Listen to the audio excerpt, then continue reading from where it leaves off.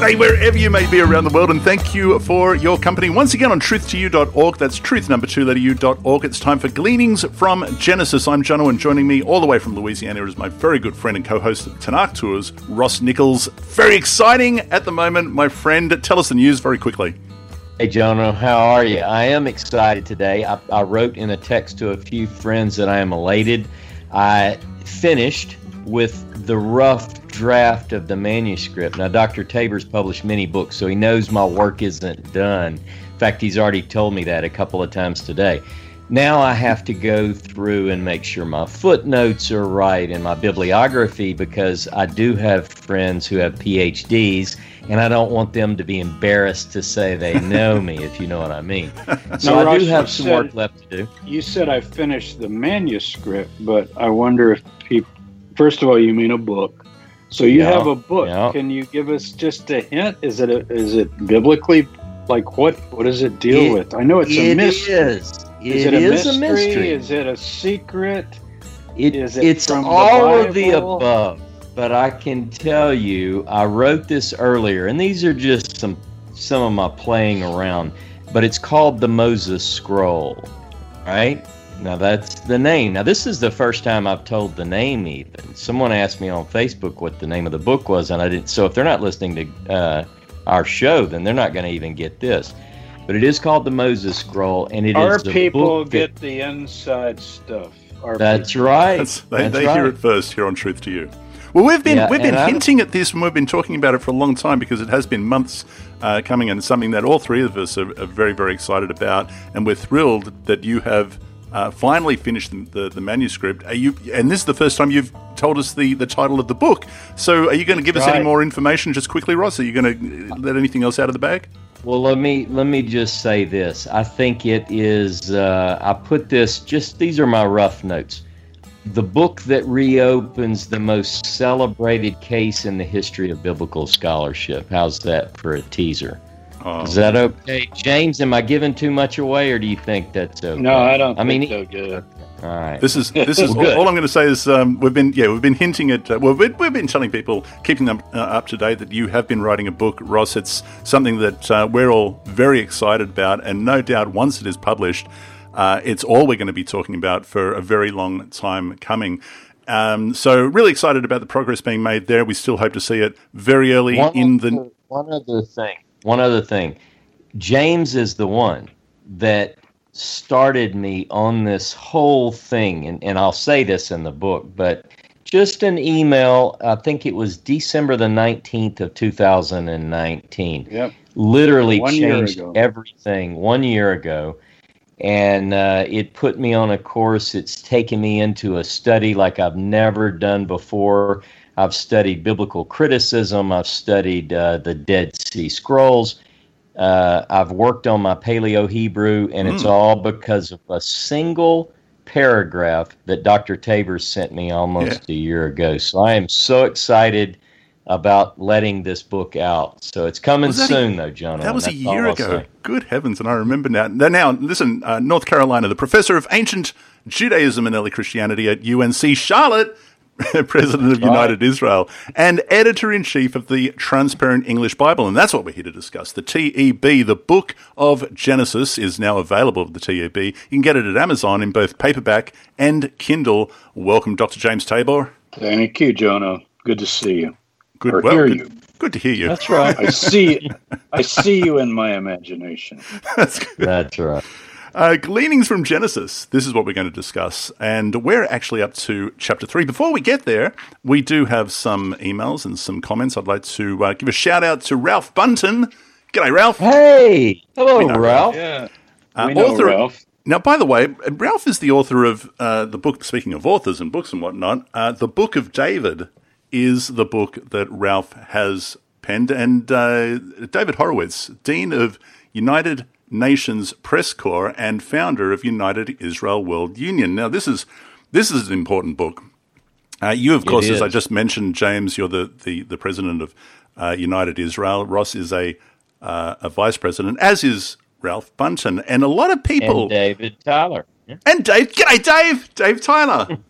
Oh, man, I miss Dave. Hey, a lot of people do ask me about, what is United Israel? What is it about? This is an excellent book by Ralph, the Book of David, that really explains the beginnings of United Israel, how it came to be. It really is a fascinating book. 1944. This didn't start yesterday, before I was born. I think before either of you were born. 1944. And this man, this incredible man who went to the Holy Land when he was only in his 20s, he had a vision of bringing the Hebrew faith to the entire world. Not to convert David to Horowitz Judaism. is who we're talking about, yeah. David Horowitz, right. In his extraordinary life, it's a prophetic vision where the earth gets full of the knowledge of Jehovah or Hashem. Mm-hmm. And how does that really happen? It's actually a kind of evangelistic Judaism, you could call it, or something of that nature. Mm-hmm. But it's really not Judaism the way people think of it as a religion. It's educational. So we like to think of it as the Hebrew faith, the faith of Abraham, Isaac, Jacob, the faith of Genesis, the faith of the Bible. And so that's David, United Israel World Union. We're not going to have world union until the earth is full of the knowledge of God as the waters cover the sea. And that was his vision. That was his vision. So the Book of David by Ralph Bunchen, the book about David Horowitz, the founder of United Israel World Union. You can find that on Amazon. I'll put a link in the description, but he sent us an email, and I'd just like to read it. He said, I just wanted to say, great job, you guys, doing the Gleanings from Genesis series. I finished listening to episode 6, thoroughly enjoying the analysis and commentary. James mentioning the incredibly rich and fertile area with perhaps the garden as the pinnacle place in the eastern section of Eden. Ross emphasizing our responsibility to service and guard the ground as caretakers, and Jono's sense of connection and satisfaction as he works in his garden, and I sure do. All things with which I can closely identify, Ralph says. The transparent translation restores the intimate reverence and power of the original in a beautiful and profound way. This is what I tried to portray in my recent two-part series of The Good Earth. Now, Ross, what is he referring to there? This is an article that was I was going to bring that up. Ralph he's a very good writer. He just posted 2 articles on our United Israel website, unitedisrael.org. And like he said, it's titled The Good Earth, and then there's a part 1 and a part 2. And I really encourage people to go check these out. Anything that Ralph writes is very well written, and I think it's quite moving. In fact, I'll tell you, I wrote him an email after I read the articles that were posted. I don't think, Jono, that I'll ever go into my yard again and just not be thinking deeply. I mean, it really did, the way he put things, and it does so tie into what we're talking about here in our Gleanings from Genesis. So, yeah, it does. And so I'll put a link to this as well. The Good Earth, recognizing that the Earth was created as a living organism and that we have a deep connection and obligation to service and guard the planet. I 100% agree with Ralph there. He goes on to say, I feel the human-Earth relationship is bound together in the sacred nature of the creation story, and that we must carry a natural bond of intimacy with the natural world. The new TEB permits the reader to recover this sense of the sacred. Keep up the good work, guys. There's nothing else like it out there. All the best, Ralph. Thank you so much, Ralph, for that email. I absolutely agree with you. And dear listeners, I will put links for you to find both the book and those articles. E.J. Johnson commented, saying he and his wife do thoroughly enjoy the shows. It's good to have Dr. Tabor back, he said. All your shows are informative and interesting. Thanks for your efforts. Well, thank you, EJ, for that. And Mark Mosley commented, saying last week, on last week's episode, saying, I'm really enjoying Genesis. He asked the question, will each book of the Torah be available separately, or the Torah separately from the Tanakh? James? I think the idea would be to do it book by book in this kind of form, like a cheaper paperback, but then, of course, to have the entire Torah eventually. Okay. Ross, when he finishes, I have a couple books in the works, and I think he has another one as well. But we're going to begin in the new year to come up with a plan to try to get this systematically done, because we've spent way over 15 years on this, and you say, well, all you have is Genesis. But see, we've actually mapped out the method for all the vocabulary of the entire Torah. So now, and the method of how we want to render it. And we've consulted with major Bible scholars and so forth. So now it's a matter of kind of application, not invention as much, because we have a very clear method. How literal should you be? What are the plays on words? How are you going to translate? We're going to get into one in verse 8. I'll explain that as an illustration. So, yes, and actually the entire Hebrew Bible, which means I need to live to be 120. So, wish me that. Well, you're in good shape. You're in excellent shape. You can do it. You can do that. All right, so he continues saying, I listen to Ross every Shabbat and really enjoy the digging into Scripture. There you go, Ross. That's your gig every Shabbat in United Israel. People can find that on YouTube and the United Israel page. On Facebook, if you subscribe to the Facebook United Israel page, and there's a group there as well. He further commented saying, in chapter 3, verse 6, it seems as if the man was with the woman when she ate the fruit, when it says, and she took from the fruit and she ate it, and she gave also to her man with her, and he ate. He asked, was she the only one deceived? It seems as if he watched her eat it without trying to stop her, or maybe walked up on her eating it and then willingly partook of the fruit. If so, why would he do that? Any thoughts, James? I think there's several, if we take the story literally as it's written, like also to her man with her, there's several intriguing things. If you remember back last week, we talked about how she quotes Elohim as saying, you will not eat from it, you will not touch it lest you die, which Ross pointed out is an addition. But you've got to ask, where did she get that addition? Because she wasn't there when Adam was told that in this story. And so now you get the reverse. Now, she states something incorrect, but did she get it from Adam? Did he put the fence around the law, so to speak? And yet with her, we can never be sure, because it might just mean with her in the sense of the two of them are the pair in the garden and so forth. And in that sense, she's with him. But it does say to her man with her, quite literally. So maybe he's like not telling her to do it, but it's a joint act. He wants to see what happens to her when she bites into it. Yeah. And notice the next verse, you're going to read it, but the eyes, you read it last time, so I can read it. The eyes of the two of them were open.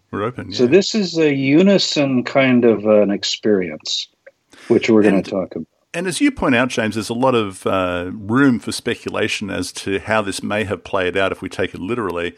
Another explanation that I've heard is that Adam took and ate after her because he realized the predicament that she was in, and there was not another. She was his woman, and he wasn't going to leave her there by herself. Perhaps he took and ate so that they were in it together, perhaps.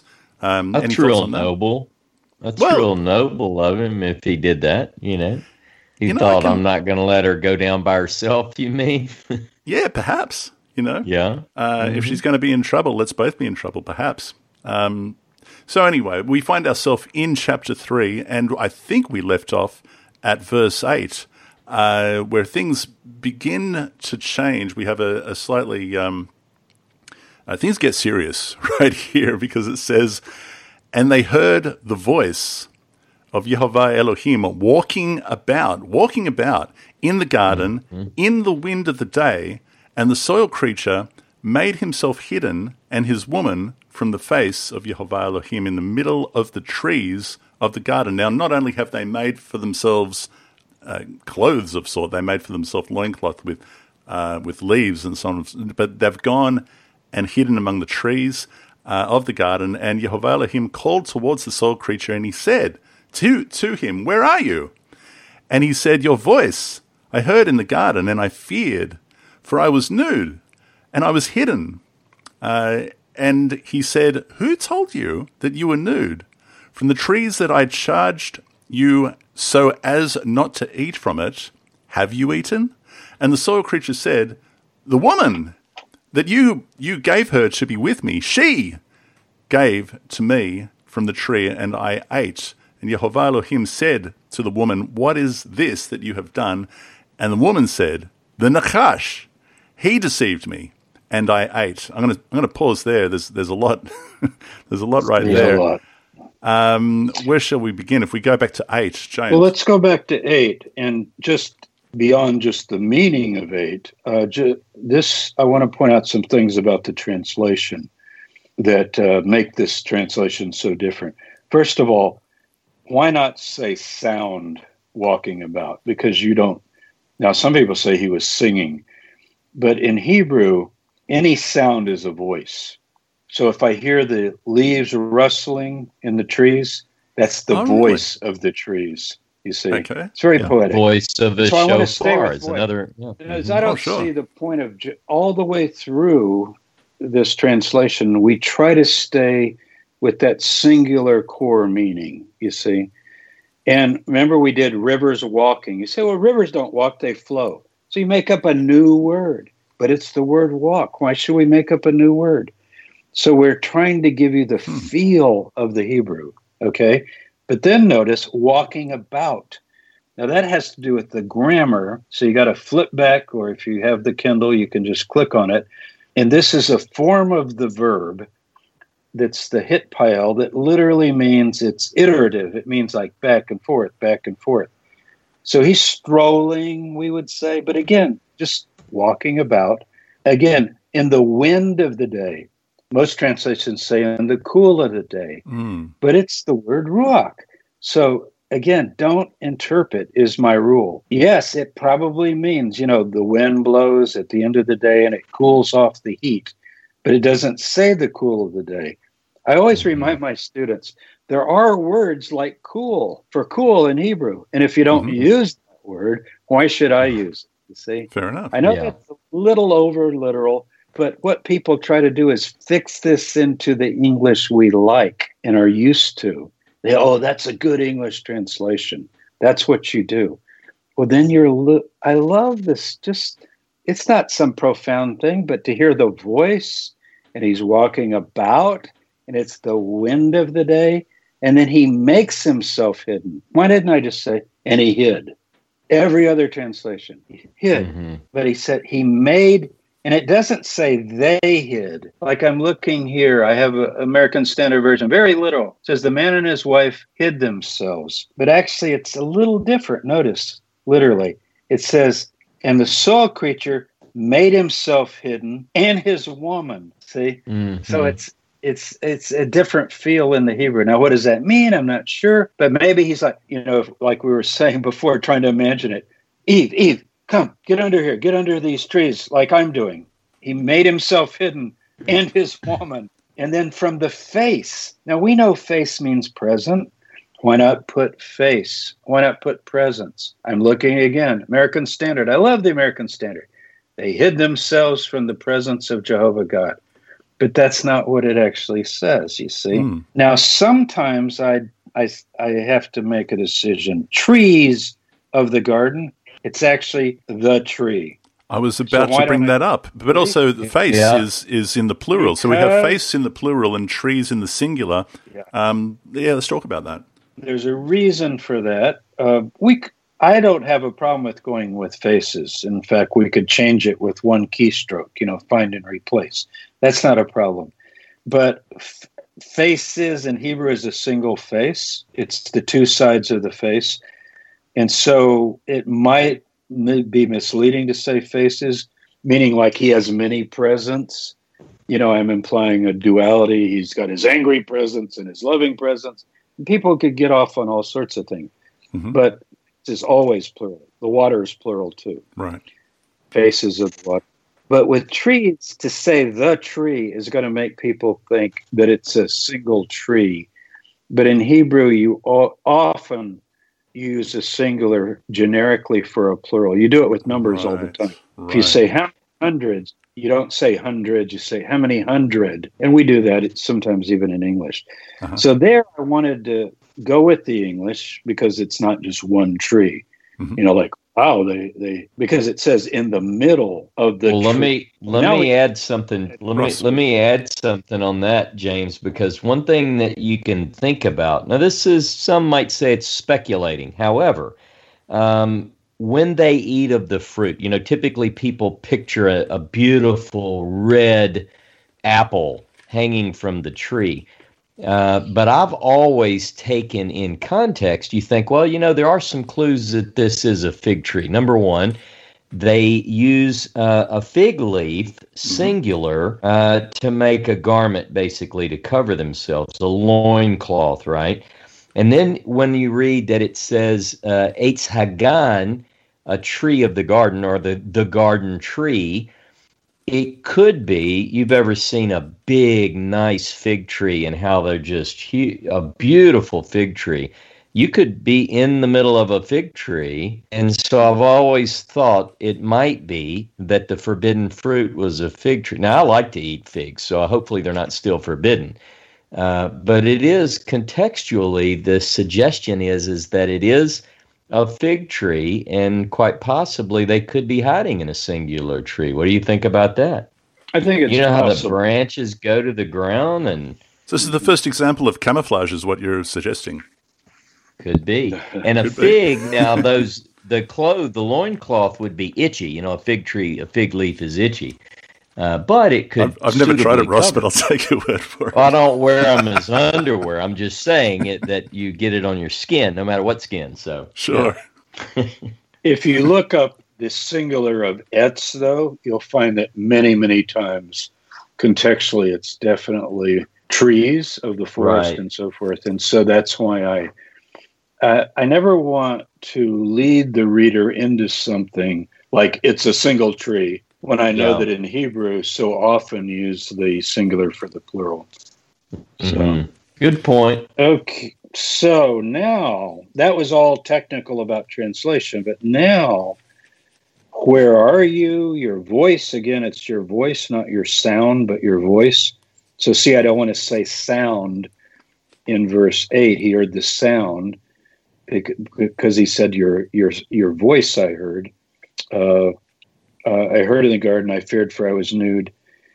Now, this whole nudity thing, how do you know you were nude? Did somebody tell you? Goes back to verse 7. And I'm going to wait a minute because we touched on this several weeks ago when we did episode 5. But the greatest idea that I want to cover in chapter 3 has to do with how did they know that they were nude? And notice, it isn't because somebody told them, but it's because their eyes were opened.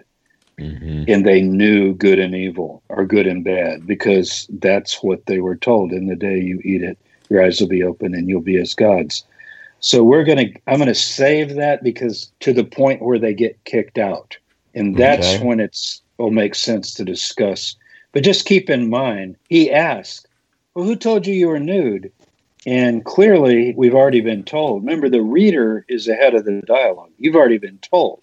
Who told them? Nobody told them. But as soon as they ate this fruit, a transformation took place in their being so that they perceived themselves as naked and sexual beings. They essentially became mature and knew good and evil. Remember the verse in Isaiah that Ross quoted?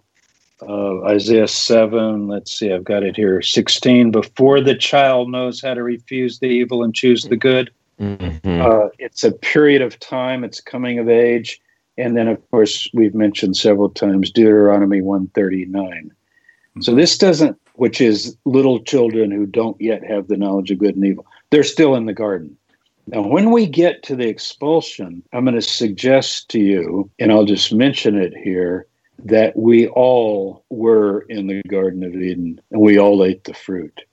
But let's wait on that. Let's wait and explain it more. One other quick point, and it might be a question that you intend to get to later. But as I read these stories over the years, I've often thought about this. The Nakash really doesn't lie, does he? Absolutely. No. It says, in verse 5, Elohim knows that in the day you eat from it, that your eyes will be opened, and you, plural, will be as Elohim, knowing good and bad. And that's exactly what happens.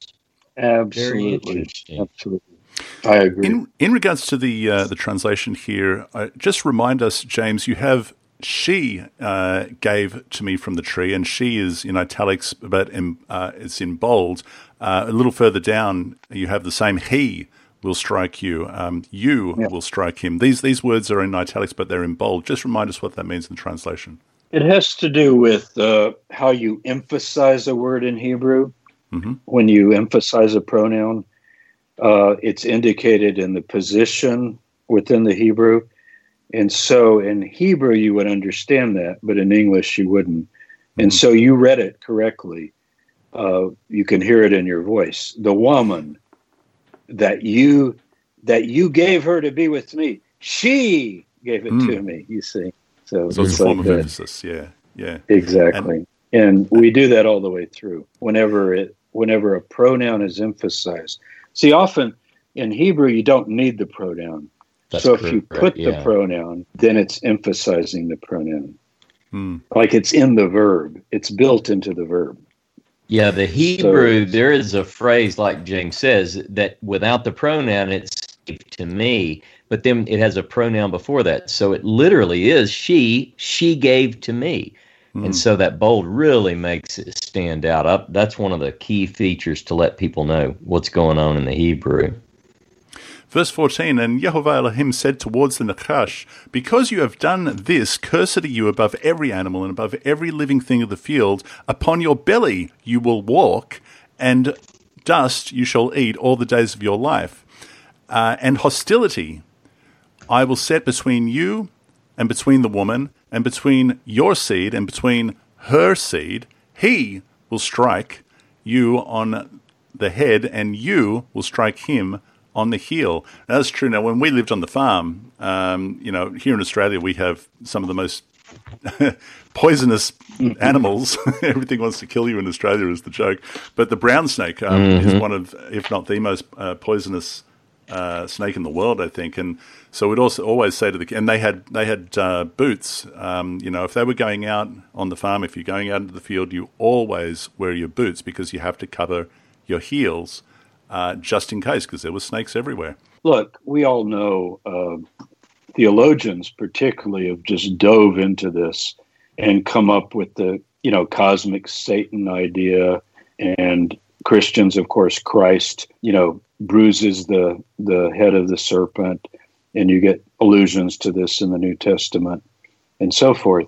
And some of that could be implied. In others, there might be something more. I don't necessarily mean Christological or messianic, but the idea of her seed. Remember last time we talked about a woman can seed, Leviticus 12, and Genesis 16:10 is in the notes as well. So even though we think of Zerah as male seed, like semen or sperm, but it can also refer to ovum or a woman's seed. And since she's the mother of all living, I would simply say that it is alluding to this kind of a battle, this eternal battle between human beings, the children of the woman, and between these forces that are essentially questioning God or opposing God. I wouldn't go so far as to put a big SATA in here, although I know people do that, but just this opposing force that you have. Ross, what would you say on that? Yeah, I was going to just add one thing that I find pretty interesting is that, we have this idea from the quote-unquote curse on the Nakash, as some people like to describe this, that it's at this point that the Nakash goes on its belly. If you remember in Isaiah 65 looks forward to what some refer to as a messianic age, the Olam Haba. It seems to be some recreation that's going on where everything is restored the way it should be. The wolf and the lamb shall feed together. I'm in Isaiah 65:25. The lion shall eat straw like the ox. Both of these are beautiful pictures of a peaceful coexistence. But notice, dust shall be the serpent's food. In other words, no matter what else takes place in a transformed world, a new heavens and a new earth, as Isaiah puts it, the serpent is still, or the Nakash is still on the belly. And by the way, that there's also another passage in Micah 7:17. They shall lick the dust like a serpent, like the crawling things of the earth, and so forth. So this idea, for whatever reason, this holds true even in the next age, almost in the prophetic literature. I find that interesting. We have to say the Nakash in this whole section of chapter 3 is very mysterious. He's the slick one, the shining one. He's shrewd, and he's able to deceive, and yet he tells the truth, which is really slick. You know, you end up telling the truth, but you end up, and then there's this hostility. So like I said, I don't think we should jump to Satan because it's going to take on all these other connotations that people have built into the devil, especially much, much later in Jewish history. But if you remember Satan, even if you did, Satan's not here, but this Nakash is acting as a Satan because he says things like, did God say? And Satan, the verb means to oppose. So there is the good. Remember, they have the knowledge now of good and bad. The forces of good and the forces of bad have a warfare that is released by human choice and freedom. And so their forces, Yetzer Hara and Yetzer Hatov in Hebrew, the inclination to do good and the inclination to do evil. And so the Nakash, the shining one, is pushing you towards the evil, and God himself will be pushing you, choose good that you may live. But in this case, the Nachash is enticing rather than opposing. Would that be fair? I mean, it's the Nachash is not acting as an adversary to the woman. He's enticing her to make her own decision here, and she submits to that enticement and disobeys God.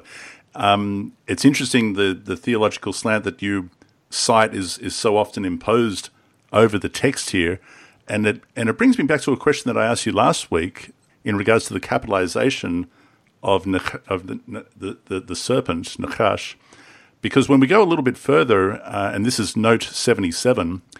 You make the note regarding Adam, soil creature, without the article, probably the proper name Adam. You make that point a couple of times there.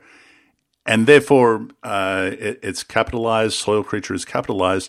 What is the rule here by which that you use in the translation by which you capitalize Nachash? Because it does have the article. It is HaNachash. Well, first of all, I didn't want to put snake or serpent. Because I think there's more of a character to this being. This being has a character. And whether it's capital or not, I would say you could go either way with that. You could either easily just say the Nakash. But then if you did that, you would almost need to put serpent. So I'm making this a person or character in the story. Not just like a tree or a river or a garden, but actually a talking, walking character that acts, you see. And that's why I wanted to give it sort of the name. It's not just the article, it's also the context. You have to figure out in each context, is it Adam? If she gave to the man, you could say to her man. You could say to her Adam, right? To Adam. So, but you do it by context. That's how I did it, at least. Ross, you were going to say? Yeah, I was going to say these three root letters, Nun, Chet, and Sheen. Nakash is this, what some people translate serpent. But if you look at this root word and you play it out, you look up every reference, the verb can mean to practice divination, to divine, to observe signs, And then, we also have this story in the book of Numbers, in Numbers 21, where the people rebel against Moses and against God, and they're bitten by these Nakashim. Mm-hmm. And in that particular chapter, just quickly, Moses is told to make a seraph. It's a different word. And yet he makes a Nakash and puts the Nakash on the pole.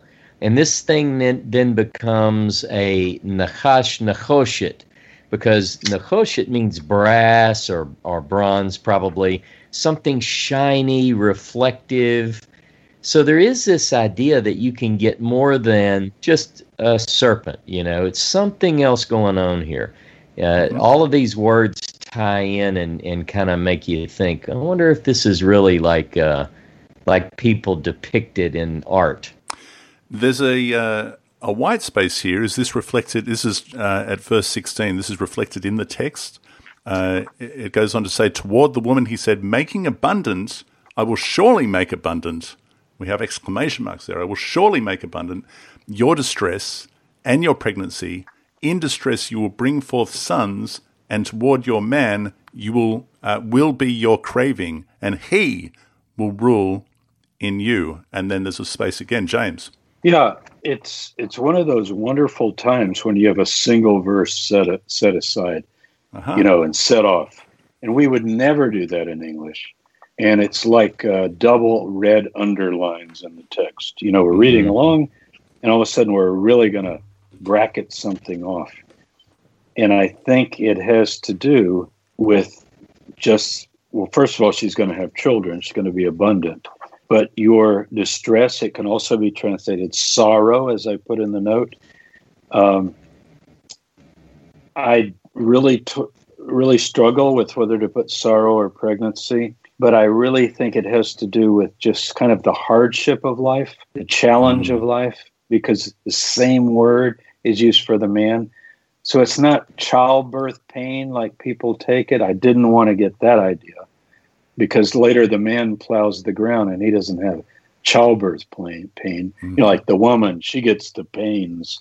There's a passage in Timothy or somewhere in the New Testament that seems to imply she'll be saved by suffering or by childbearing or something. Mm-hmm. That's not really the idea. But life is going to be tough. First of all, they're going to be out of the garden. So you're going to have distress in your realm, which is bringing forth sons. And then toward your man will be your craving, and he will rule.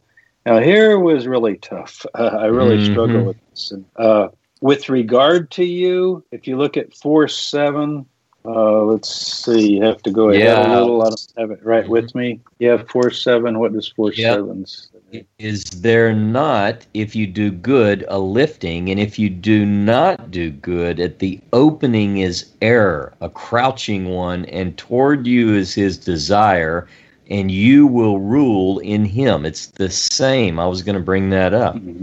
Yeah. So there's different ways. Generally it's taken as subservience of the woman. You're going to have a craving for the man, and he will be your boss. But if you take it more let's see, in my note, I think I put something. Let me just remind myself. With regard to you, and he will rule with regard to you. It's just, it's a little different. So I didn't want to add the word regard. So I just said, in your realm, he will rule, and you'll have to look to him, mainly because he's feeding you, as it goes on to say.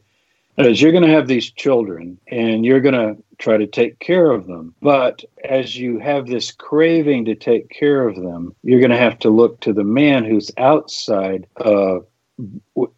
working the soil, the thorns and the thistles, and sweating, and he is having his distress also. Same word. He's going to have the distress as well. Verse 17. Mm-hmm. And so the idea would be you're raising these children, and he's outside hitting the barren ground, the thorns and the thistles. It's going to be tough outside of Eden. You won't just be picking this fruit, but you're going to have to depend on him. Now you say, well, couldn't she go out and work and leave the children? You see the idea? So it's not so much like everybody's got to be a housewife, but it's saying that this responsibility of children is going to be your primary domain. You know, you bear the children, you bring them forth. And I think we all agree, you know, you could say, well, the man also can care for the children. Of course they can. And I hope all of us have and do. But there's still a difference. We all know that from our children. Well, evidently, there's a biological difference that makes her appropriate to care in certain ways that we're not able to. But a sheep lion, you know, you go like, well, a man would protect his kid. Well, try attacking a mother. Try attacking a mother. You'll find out about protect right there. And that's one of the words later we're going to see El Shaddai is, I'll just go ahead and say this because it applies here. El Shaddai, Shad is breast, and Shaddai is to destroy. And so there's kind of a double meaning. And scholars say, does it mean the God who destroys and, you know, protects, has his strong arm out, protecting the child, holding the child? Or is it the God who nurses and suckles? Well, a woman, believe me, will nurse the child. And if anybody tries to touch that child, she will tear that enemy apart. And we see that in the animal world. And believe me, you see it in the human world too. We could all tell stories, I'm sure, about some of our children, you know, and how the mothers, oh my goodness, they really, and yet in that caring for these children she's bringing forth, she doesn't just do that on air independently, like, okay, I'm doing this. And so she's looking to him. Now we have to, how does this translate to 4:7 that Ross brought up in regards to Cain? And I know that we're jumping forward a little here, but it says, at the opening is error, a crouching one, and towards you is his desire, and you will rule in him. You will rule in him. So is there a parallel here that we can draw with these two texts? I don't think so. In that verse, we really got to. You don't think that's intentional, though? No, I just think rule in the realm of, meaning the grammar. It's just when you say rule in it or in him, it means rule within that sphere. And so, but there is a very strong meaning in verse 7 that has to do even with a grammatical problem that we'll talk about. But let's don't go there yet beyond this. But the phrase rule in it or over it, in the realm of, concerning, something like that, I think is the idea. Verse 17, and to the soil creature he said, because you hearkened to the voice of your woman, and you ate from the tree that I charged you, saying, you will not eat from it, cursed is the soil on account of you. In distress, and there it is, you will eat it all the days of your life. And thorn and thistle it will sprout for you, and you will eat the plant of the field. In the sweat of your two nostrils you will eat bread until, that's interesting, that's different, until you return toward the soil, for from it you are taken, for dust you are, and towards dust you will return. And the soil creature called the name of his woman, and here we have, and you've translated this as Eve, for she was the mother of all living. And Yehovah Elohim made for soil creature and his woman robes of skin, and he dressed them. James. Yes, so the distress, I'm going to kind of skip to that. Of course, he does say you hearken to the voice of the woman. Notice I have the word hear. Hearken has the word ear in it. And so I tried to preserve that and sort of, instead of going with you listen, it's literally you heard to, so you hearken to, because you can't say you heard to. You put your ear to is the idea. But the distress is important because this idea that the woman gets this special pain in childbearing and then the man rules over her, these are these later interpretations that you find in some of the New Testament texts, particularly in the pastorals, the pseudo-Pauline material. I don't even think Paul wrote those, but most scholars think they were written by disciples of Paul. But it is this idea, look, Eve sinned, not Adam. She was deceived. So, and he's the head of the house, and he rules, and so forth. And then there's this idea, but she'll be saved because she's going to really suffer pain when she has kids. And so I felt it was so important for women to understand that the man outside plowing that ground and the thorns and the thistles trying to raise those plants and produce that bread, he's having his own kind of pain. It's exactly the same word. And I felt that was pretty important for people to realize, because I've heard it explained so many times the other way. But you are dust. Oh, two nostrils. Yeah, I love that. Yeah, that's called the sweat the of dual. your two nostrils. Yeah, it's called the dual. And even to get angry is to flare up the two nostrils. We're going to see that later with Cain and Abel. So again, it's just putting the literal Hebrew. It has a power to it. You know, if I said to you, Jono, you can see with your two eyes what I'm doing right here. You know, that's different than say, Jono, you can see what I'm doing right here. You see? So it's just, and notice the sweat comes down your nose and drips off. Don't you love that? It's not just on the forehead. Like when you really sweat, you're really sweating. You're really hitting that soil with that hoe, that dull hoe that's just not penetrating. But what I really like then is dust you are, and to dust you will return. Dust you are? Wait, I thought we were immortal souls. But remember, the soil man has the breath of life, but so do the living creatures. He's a nephesh. They are nepheshim too. And nephesh go back to the dust. It doesn't preclude resurrection. It doesn't preclude future eternal life. In fact, we're going to see that mentioned in this very chapter when they're put out of the garden. But death is not life in the Hebrew Bible. Death is not life. Whereas in later Hellenistic thought, in later Christian thought, death is life, and birth is a kind of a death. You fall into the world of sin, right? And then when you die, you're born, you get life. It's completely opposite from the Hebrew. So that's important. Eve, I went ahead with her name. She gets her name now.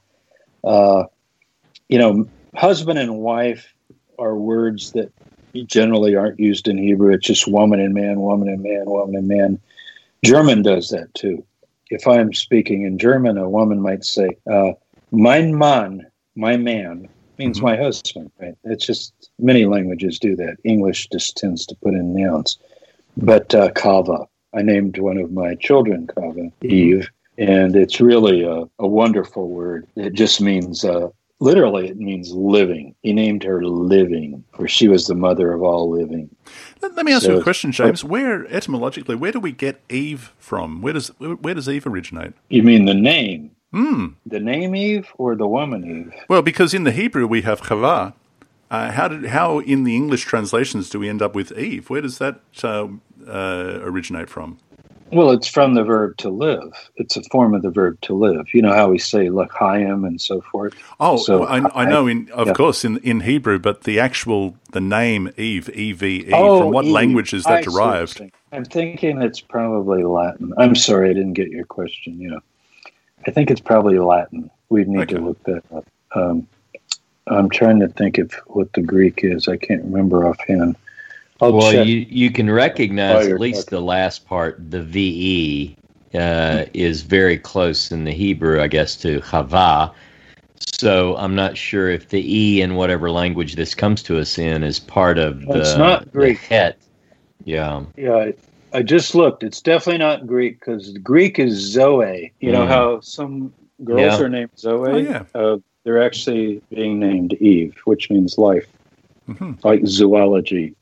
I think it's probably Latin. I'm almost sure it's Latin. Probably from the Vulgate. Let me ask a question here, or at least throw something in the mix. In that verse 21, a lot of people, they take this down a path that the Hebrew and even the English, especially here, doesn't say. It says that, and Yehovah Elohim made for soil creature and his woman robes of skin, and he dressed them. Now, I've heard growing up in church that this is the first sacrifice, and an animal was killed, and he made garments for them. You picture it in my little Sunday school books as a child. But it doesn't say that. There's no indication that there is any death here at all. Would you agree, James? Any death? Yeah. Yeah, I mean, you can even say... Yeah, go ahead. No, I was just going to say, it says he makes robes, a kotnot or, robes of skin, but I don't think that we can imply that that is suggesting that to do so, he slaughtered a cow or something and took the hide and made, it just doesn't indicate that. And I don't know what kind of garments he made, but I think people are taking that too far. They're reading into the text is what I'm saying. Well, I'm glad you mentioned that, Ross, because as a kid, I remember thinking somewhere lying in the Garden of Eden is a couple of skinless lambs that came to an unfortunate fate for the sake of Adam and Eve. But what you're saying is that that's not explicit, and I guess you're right. Robes of skin, who knows? That's curious. James, anything to add there? The rabbis like to see it as light, robes of light. They actually like to take it that way. So, well, you read the word or. Is that not light? Is that what you read there, Ross? It's close. It's close. It's not actually the same Hebrew word, but they're. A lot of times the rabbis will get pretty creative when they look at one word and they go, oh, well, this is implying this on another level. Okay. But the word there is exactly like Dr. Tabor has it, skin. But I think that's one of the things that I just wanted to bring up because I've heard many people say, yeah, this is something the trouble is die in order for them to cover. Yeah, and it could be... Remember, they're just, I don't think it's talking about any sacrifice. The skin of your teeth is used in the Bible, believe it or not. Mm-hmm. Skin for skin. It's a metaphor. It means a thin covering. So they're wearing fig leaves around their genitals, basically, kind of. I mean, that's the image you get. They're kind of holding some things over their nakedness, which generally would probably be the genitals. And so you can... this idea that the skin of your teeth, something very thin. So it could even mean thin clothes. He made them clothing of quality, of thinness, very thin, like figuratively, something like that. Or it could mean animal skins, but I think at this point, the idea of shedding blood is not in the picture. Right. That comes later. So, right. Outside the gates of Eden. Because, he's already said you eat the creatures, and later in Genesis 9, as I gave you the green tree and the fruit of the tree, I now give you, the blood. So it just doesn't fit right here.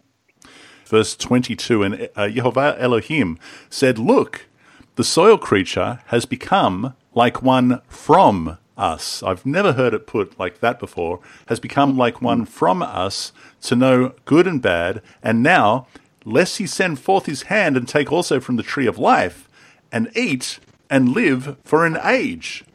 And Yehovah Elohim sent him from the Garden of Eden to service the soil from which he was taken, and he drove out the soil creature he made dwell at the east of the Garden of Eden, the cherubim, and the flame of the sword that was revolving to guard the way of the tree of life. Wow. James, he has become like one from us. Yeah, like one of the Elohim. What are the Elohim? They're the ones knowing good and evil. Remember, humans are made in the image of God. And here, when they come to age, remember little children who have not yet the knowledge of good and evil, then they grow up into their full human capacity, and we are godlike. It's a very scary thing. If you think about it, you have within your choice and your control to do absolutely anything that's in your power. Absolutely anything. And I don't want to gross anybody out, but I'm talking about you could torture a creature or a person. You could lie every word of your mouth. The rest, you could do anything. And so it is this godlike capacity, whereas animals tend to act by instinct. humans are creating a kind of moral character outside the gates of Eden. And it's the only way to be. We don't want to be robotic. We don't want our children to stay in the nursery, right? We don't even want them to stay in the home when they're 30, 40, 50 years old, right? Because they're supposed to be out of Eden, so to speak, and making their own choices in the world. But if you do that, you can't have access to the tree of life. We have a lot of ancient Near Eastern stories that parallel this. Gilgamesh is the main one we know, where it's basically saying, look, gods have the capacity for eternal life. Gods have the capacity to make choices. They have free will, knowing good and evil. You'll be like the gods. They also get eternal life. The dust creature doesn't get eternal life, or at least right here. Now, it's implied that maybe that could be changed or something. In other words, it's not like you burn down the garden and get rid of the tree. And so I think it's the idea that humans have to develop and become what they're going to become before they're given the gift of eternal life, which the Elohim have, the angels and so forth and other Elohim, because they have to make a record of character as to what they're going to be like.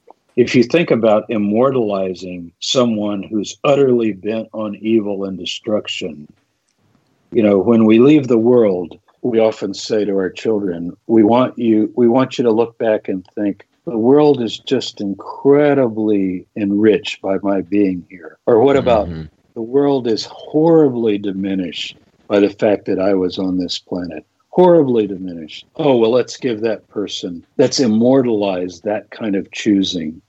So, I'm interpreting it here, but I think in order to fulfill the plan for the soil creatures, plural here, the man and his wife, they have to grow up and leave Eden. And the way they do that is by asserting their own power and choice, and actually by disobeying God. He told them not to eat it, and they ate it. And that's the day they grew up. Now, was it a good thing? I would say it was an inevitable thing. It's going to happen. The potential of humanity, of Adam, is really something that I think people miss in the Hebrew Bible. And I always think when I read this passage about Psalm 8, what is man that you're mindful of him, the son of man that you care for him? You made him a little lower than, and some translations say the angels, whatever. But in the Hebrew, it says you made him a little lower than the Elohim. Now get this, and crowned him with glory and honor. You've given him dominion. Now this is our word mashal from Genesis that we talked about a little bit, where he will rule in you. This is the same. So it's like Adam is created a little lower than the Elohim, and then given dominion over the work of your hands. You put all things under his feet. So this is kind of an interesting idea. It's a responsibility, maybe. And I think people need to understand it more in that light. So that's a good verse to bring in. You might say that this soul creature is a mock-up disposable model of what could develop into a righteous, godlike creature that you would want to immortalize. But if it doesn't turn out that way, you certainly will let it go back to the dust, so to speak. Mm-hmm. And that's the kind of idea you get much, much later with resurrection, like in Isaiah. Your dead will live. Your dead bodies will arise, meaning everybody goes back to the dust. But who has left a record that would then be given eternal life when death is swallowed up? We just have little hints of this, but I'm going all the way to Isaiah. Death is swallowed up, right? And every tear is dried. And yet, why does that come at some sort of eschatological end and some sort of judgment at the end? Well, because right now, who are you going to pass out eternal life to? And how do you know what they're going to do with that sort of power? That seems to be the idea. So is it the fall of man? We always hear that, the fall of man. I really don't see it as a fall. I see it as a growing up, a coming of age, and the inevitable choice of becoming an Elohim, knowing good and evil. Remember, knowing means experiencing, having the experience. Mm-hmm. By the way, could I add one more thing just because I know a lot of your listeners come out of Christian backgrounds. Mm-hmm. And let me tell you something. Everybody says that Paul is for original sin and the fall of man, and Augustine interprets Paul that way. But you know what? Paul agrees with me because he's Jewish. He says in Romans 7, I was alive apart from the law, and then sin came and I died. And then he talks about good and evil. I know the good that I would, I do not. The evil that I would not, I do. He's talking about the struggle there. So he's recognizing that when he was growing up as a child, he wasn't responsible. And then he said, sin came and I died. And so even though he talks about death passes to all, he says, everybody forgets what he says in Romans 5, death passed to all because all have sinned. See? Notice, you've had your Eden, Jono. I've had my Eden. Ross, you've had your Eden. We had an innocent period. We came to an age of accountability, and then we began to forge our own way. And we've made good choices and bad choices along the way. We struggled, right, with good and evil. Mm-hmm. And that's how you become an Elohim you already are an Elohim. You're like an Elohim because you can think and know and decide and choose, and you're autonomous, but you don't have eternal life. You're very temporary. Now, the only reason I quote Paul there is I want, some people are like, why is he getting into Christianity? Because even Paul, who did in many, many ways, in my opinion, go away from the Torah, on this point, I think he's reflecting the very idea that he probably inherited from his Judaism. The good that I would, I do not. The evil that I would, that's the struggle. And you come to a point, he said, the law came and I died. We call it bar mitzvah. The law came, meaning I came to really understand what's required of me. And then I died because I just saw all my failings and sins. Before we close off, James, I just want to come back to verse 22 and note that you put there, note 79. The text says, and now lest he send forth his hand and take also from the tree of life and eat and live for an age. And here's something I don't think that's appeared prior to this point. You've got ... and an exclamation mark, as if there was something further to be said, and there's an interesting note there at 79. Do you want to read that for us? This sentence is incomplete and breaks off. It's not a complete sentence if you read it, Explain it for me. Well, let me read it out loud the way I would read it. Sure. So this is Elohim talking, Jehovah. Look, like, oh my God. we just say, oh my God, but it's God speaking, so we didn't say, oh my God. Look, the soul creatures become like one from us, to know good and bad. And now, lest he send forth his hand and take from the tree of life and eat and live for an age. Then it just breaks off. Right. So it's this excited sense of like, this has happened. It's finally happened. It's finally happened. He's grown up. He knows good and evil. Stop. We have to stop. We can't leave him here because he could eat and live forever. And then we would be immortalizing the good and the bad choices. You see, it's this. Okay. It's got this excitement to it. It's like somebody talks so fast that they just break off and almost stutter.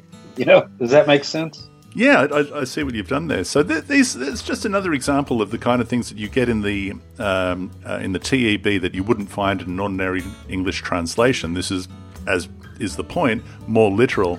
And finally, the cherubim and the flame of the sword that was revolving to guard the way of the tree of life. Is there anything that you want to add there before we sign off? Well, we've gone pretty long. Let's pick up on the cherubim next time because we know quite a bit about them.